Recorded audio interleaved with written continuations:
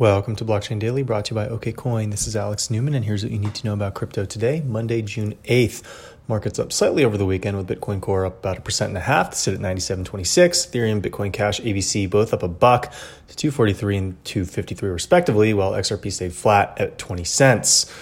Coin market cap users are calling out the latest exchange rankings that only focus on spot volume and web traffic and undercount globally popular exchanges like BitMEX. A lot of people are declaring shenanigans after BitMEX has acquired the listing site.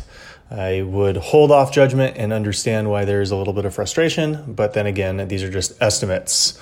And in what I could see as the first scaled real-world use case for crypto, Korean blockchain gaming company PlayDAP has launched a marketplace for non-fungible tokens, offering Korea's multi-billion-dollar gaming industry a native gateway into digital assets. The new platform, dubbed the, quote, PlayDAP Marketplace, advertises itself as providing free support for token-to-token trading between non-fungible token-based in-game items.